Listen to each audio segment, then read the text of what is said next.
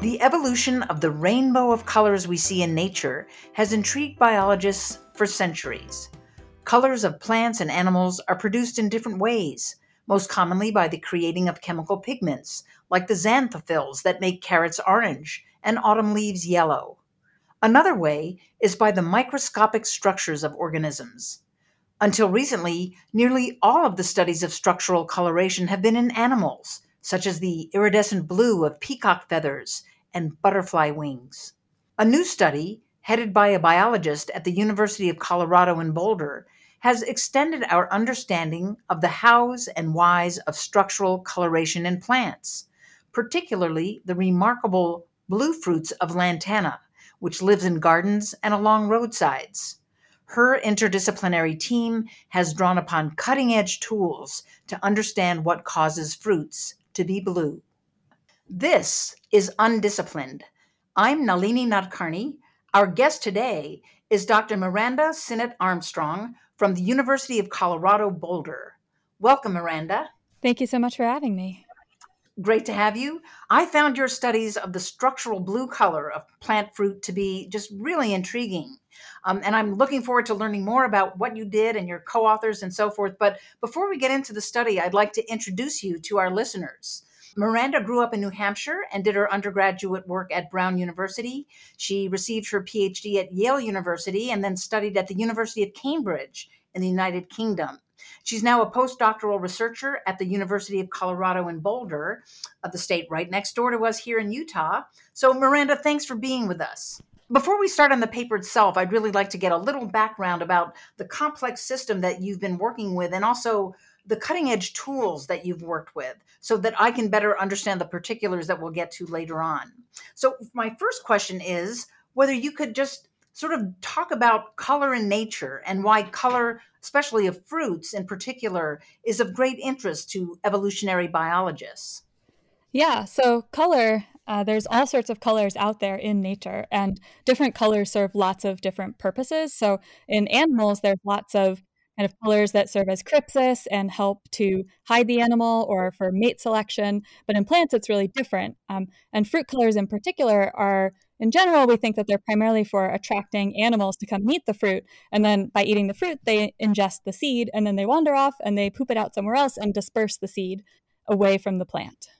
Well, that sounds pretty important in terms of evolution and natural selection. So that's a great answer. And, I'm going back in my own memory, back to my college biology classes, which was actually quite a while ago. But I remember that colors in nature are created in different ways. There's structural color, and then there's color from pigments or chemicals. And I'm wondering if you could first describe how structural coloration works. Yeah, exactly. So there's sort of two major mechanisms of making color. And in structural color, what you have is a physical structure that's typically kind of similar in size to wavelengths of light. So if you remember back to your intro biology class or high school biology, wavelengths of light are something like 400 to 700 nanometers. So very, very, very, very tiny. And then structural colors are things that are even smaller and can actually interfere with those wavelengths of light to then reflect some wavelengths over others, which is how you get color. And I think that, as I remember, the structural color also makes for iridescence. That is, the colors look different if you look at, or an animal or a human looks at it from different angles. Talk about that. Yeah. So not all structural colors are iridescent, but all iridescence is structural color. And basically, like you said, it's when you look at an object and you can change the angle that you're looking at it, and you see different wavelengths coming back at your eyes, which is how you process it. So you see those different wavelengths, and that appears as different colors, shifting depending on the angle that you're looking at the object. There's a couple different kinds of structures that can create that effect. And I can go into detail about the different types of structures. Can you give us a little more detail on that? Because I think it's really important to understand that in order to understand what you and your co-authors found out. Yeah, so one type of structure that can create iridescence is what's called a multi-layer reflector. And basically, in a multi-layer reflector, it's exactly what it sounds like. There are multiple layers, and typically you'll have sort of a background material, and then you'll have a layer of some other material, and those two materials will alternate throughout this structure. And you can have many, many layers. They can be very ordered or they can be very disordered.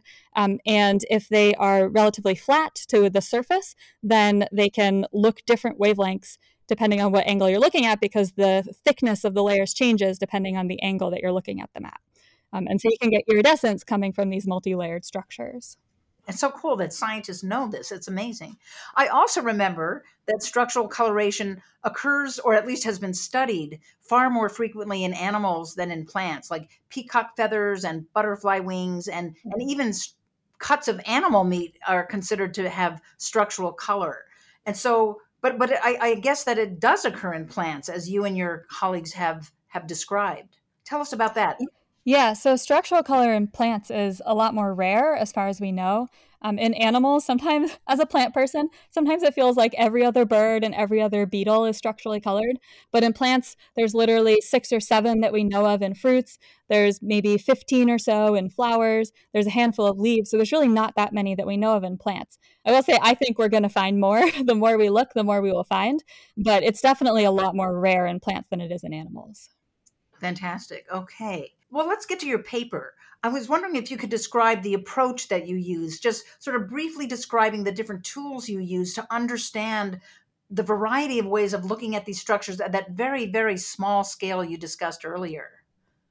So I typically use what's called a transmission electron microscope, which is basically a very powerful advanced microscope that instead of shooting light and sort of looking at an object with light, it's shooting electrons at an object. And so we cut extremely thin slices of fruit tissue in this case. We cut very, very thin slices, we shoot electrons at it, and that lets us look at structures that are 80 nanometers in size. And remember, light is something like 400 to 700. So these are really, really small. They're much smaller than wavelengths of light. I also read in your paper something about optical simulations. Can you talk about that as an approach that you used? Yeah, so the transmission electron microscopy allows us to visualize what the structure looks like, but that doesn't actually tell us how it works. And so to figure out how the structure is working in the sort of physics and optics sense, we then have to simulate that structure. And then through simulating it, we can figure out sort of how light is interacting with that structure and whether or not the structure that we've simulated can actually generate the color that we're measuring from a fruit. So in this case, we're measuring blue fruit color. So we simulate a structure and we say, oh, can this structure actually reflect blue light? And that's sort of roughly how you would use optical simulations to confirm whether or not the structure that you're looking at can actually create the optical effect that you think it's creating. Wow. Fantastic. Fantastic. I know that your focus was on a particular species of plant, the lantana plant. Could you describe to our listeners what it looks like? What does this plant look like? What does it smell like? What sort of habitats do we find it in? Yeah, lantana is sort of a wonderful and a horrible plant, to be honest. They're super common in gardens. They have these gorgeous inflorescences, which is a cluster of flowers. So they have these amazing clusters of flowers that can be all sorts of colors. They can be red, they can be yellow, purple, white. They often change color during the development of the flowers as the flowers get older. They smell really, I think they smell wonderful. They are generally kind of small plants, but in tropical regions, they can be much larger. But unfortunately, they're also super invasive all over the world. So in India, South Africa, Australia, sort of tropical places all over, there's just a lot of destruction is caused by lantana plants that have escaped. I wasn't aware of that. That's really interesting to know. Now that we know a little bit about the background, your approach, what the plant looks like, I was wondering if you could just summarize your results, give us a few of your take-home findings. Yeah, so like I mentioned earlier, there aren't that many structurally colored plants, and especially not that many structurally colored fruits that we know of. And so I was basically wandering around downtown Boulder, Colorado, and saw this plant and the metallic blue fruits that develop from those flowers. And we wanted to understand how that blue color came to be and sort of how the plant is actually making that blue color. So we had already been working on a different structurally colored plant called Viburnum tinus. And we thought, oh, well, maybe this lantana plant is doing something similar to that one. So we started looking at it under the microscope, the TEM, the transmission electron microscope. We did these optical simulations, and we basically found that, yeah, this is another example of a multi-layered structure that's creating the blue color of these fruits, which is a very metallic and unusual looking blue color. Fantastic. I love this image of you walking down the street and just saying, "Hey, how about that?" for a scientific question to pose, and now you've answered it. So that's a very satisfying story. Yeah, One of the cool things about structural color in plants is not that many people really go out and look for it, which means that we actually do kind of wander around looking at gardens and street plants. And we've found a bunch of the structurally colored plants that we've studied, like myself and other people that I've collaborated with. You just find them by walking down the street. So it makes you really think that there's probably a lot more out there that maybe we just haven't found yet.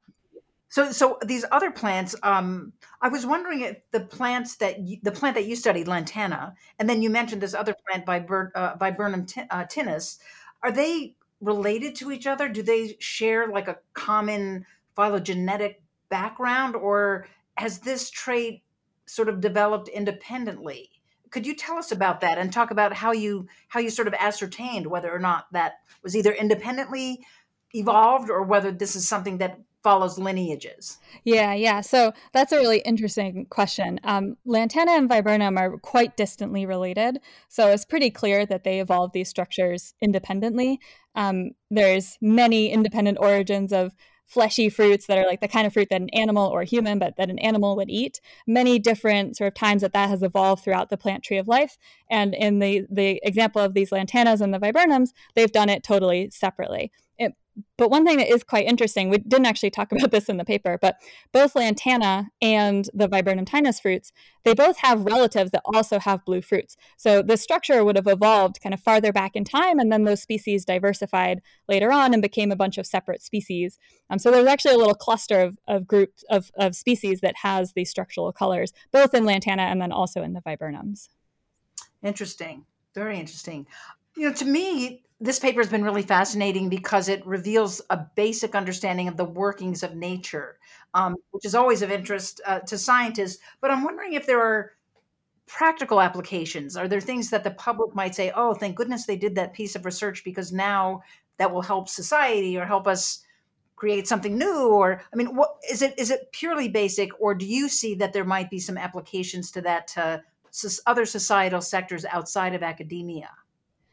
One of the things that I think is maybe most interesting for me as an evolutionary biologist and sort of evolutionary ecologist is what is actually the role of seed dispersal in invasive species? So, like I mentioned, lantana, super invasive all over the world, causes a lot of destruction. But a lot of the focus, not all the focus, but a lot of the focus in invasive species research tends to be more on pollination or on growth and things like that. But how a plant actually gets from being in somebody's garden out into the forest, a lot of the time that's going to involve a bird that came along and ate the fruit. And so understanding the color of these fruits starts to tell us something more about why birds are eating these plants or eating the fruits of these plants in particular, and where are they taking the seeds, where are they depositing them, how much do they grow. And so color is really just one small part of that. It's the part where the plant's interacting with the bird. But it's part of this larger story about seed dispersal, and in the case of lantana, about invasions and sort of all of the destruction that it causes in different habitats around the world. There's also some interesting potential, more kind of like engineering. I don't really know how to put that exactly, but there's some interesting like applications that you might think of as being a little bit more typical. Like in the group that I'm in at the University of Cambridge right now, there's people who are working on developing different functions of cellulose, which is another way that plants make structural color, is using cellulose instead of the way that these fruits are doing it. But there's potential to develop these fruit structures as well, to make maybe like paints that are easily biodegradable and can create this metallic blue color, but it's totally non-toxic, or cosmetics or sort of other types of functions like that. Wow. UnDisciplined is really interested in researchers and in studies that draw upon multiple ways of knowing, of different lenses, different disciplines. And I note that you have this paper that you published has five co-authors that come from three different countries. And I was wondering if you could share with us, how did you go about assembling your research team? That's, I guess, a good question. Back when I was a grad student, I was wandering around in Freiburg, Germany, trying to figure out what on earth to do my dissertation on. And I was walking through a botanic garden and saw the fruits of Viburnum tinus, which is that other structurally colored fruit I mentioned earlier. So I saw the fruits of that species and basically looked at it and was like, that's the weirdest fruit I've ever seen. And it's very bizarre. They're sort of super metallic, very unusual looking. And so I went back to my advisor at Yale and said, oh, like, we got to figure out what's going on with this particular species. And he studied viburnum. And so we reached out to some people at Cambridge, including Sylvia, and asked, like, do you think it's structural color? How can we go about studying this? And she had actually kind of already started working on it with a grad student in her lab at the time. His name was Rox Middleton. And Rox and I and Sylvia and a whole bunch of other people then worked on this viburnum tinus question of what the structure is. But that's where I met Sylvia and also Yuogawa and some of the other people who are co-authors on the paper, was all through this kind of very fortuitous walking around in a botanic garden and just wondering what was happening in these plants. You seem to do a lot of wandering around, looking with your eyes open at the world around you and generating fantastic questions. I love it. It's so It's great. my favorite way to find new things to work on. I think that's a great way to find stories. I think that's a great way to find stories. You know, at UnDisciplined, we also understand that scientific studies are built on the shoulders of previous work and previous researchers. And so I have two questions about that. One of them you've sort of answered, which is about whether you based your work on a particular body of research. Yeah, so that's a really good question. One of the things that's quite fascinating about structural color is that there's a lot of differences between the ways that plants do it and the ways that animals do it. So animals make a whole bunch of structures that plants, as far as we know anyway, don't make at all. And so there is a body of literature out there on structural color, but there's not as much on plants and the kinds of structures that plants actually make. So there were a few known structurally colored fruits before we identified lantana. There were just a couple of them. And so in some sense, this is building on that work, looking at multi-layered structures in viburnum tinus, and then a different type of multi-layered structure in Pollia and Margaritaria. So they have a multi-layer structure, but it's built totally differently. And that was really it in terms of structural color in fruits. There were two papers earlier on Eleocarpus and Delabria, which are two other structurally colored fruits from Australia. And those sort of were great descriptions of the first two structurally colored fruits ever described. But there's also a lot that we don't know about them, including they didn't do optical simulations, they didn't have good understanding of the chemistry. So there really wasn't a ton to base this lantana work on, except just like a couple papers on some of these earlier structurally colored fruits. Interesting. And you did that work on Eleocarpus, is that right? I'm working on that now. Yes. Oh, you're working on that now. Okay, fantastic. Yeah. Great. Yeah, David Lee published that in the early 1990s, and has some really great images of the fruits in there. But back then, I think some of the technology for actually identifying what the structure is made out of just wasn't quite there. And so one of the things that I've been working on along with Yogawa and Sylvia and some other people has been to figure out how do you actually figure out what these things are at the nanoscale, because it's actually quite challenging to identify something that's only 80 nanometers in size. Gosh, that is amazing. I'm wondering about what you would recommend to your research team or maybe to other research teams in terms of specific areas for future research that emerges from what you discovered. Oh, there's more questions than I could possibly even enumerate. I think some of the things that I'm most excited about are, like, can we find more of these? Are there more structurally colored fruits out there? And that might seem a little bit like just counting things out there in nature, but the reality is that we don't know how these things evolved. We don't know why they evolved. We don't know how they function. We don't know how they influence interactions between plants and animals. And the more that we find, we're able to characterize, we're able to look at their evolution, and sort of all of that helps to tell us, like, why would a plant bother making this very unusual metallic blue fruit color in the first place? We have a few hypotheses, but we need more species to be able to test those hypotheses more rigorously than just say, oh, well, we saw this pattern in one, but we don't know if it really holds true in all of them. So the more that we have, the better. A consequence of the research is that you've laid a groundwork really for other work to examine the role of color and how that color is created by different members of the plant family in the future. Yeah, very much. I am super excited to look at the evolution of the structure across lantana, look at the ways that it influences interaction, like which animals come to eat the fruits, and then also extend that to other groups of structurally colored fruits, including Eleocarpus, viburnum, and then any more new ones that we find. Yeah.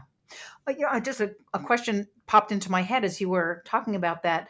I'm thinking about flamingos and their feathers and how they derive that coloration from the brine or the shrimp that they eat. And I'm wondering whether there's any connection between the colors of fruits, in particular these blue fruits, and the birds or the dispersers that that eat these fruits and their coloration? Is there any pattern to that, or do we need more basic data in order to examine that question? Yeah, that's a really funny question. I think probably the answer is no, but I will say that the Eleocarpus fruits, which are sometimes called blue quandong, they're these really cool, bright metallic fruits from Australia. Well, they're from sort of all over Southeast Asia down to Australia, but the ones in particular that have been studied for structural color are in Australia, and they're eaten by cassowaries. And if you've ever seen a cassowary, it's a gigantic bird. Looks a bit like an ostrich, except that it has all of this blue structural coloration on it.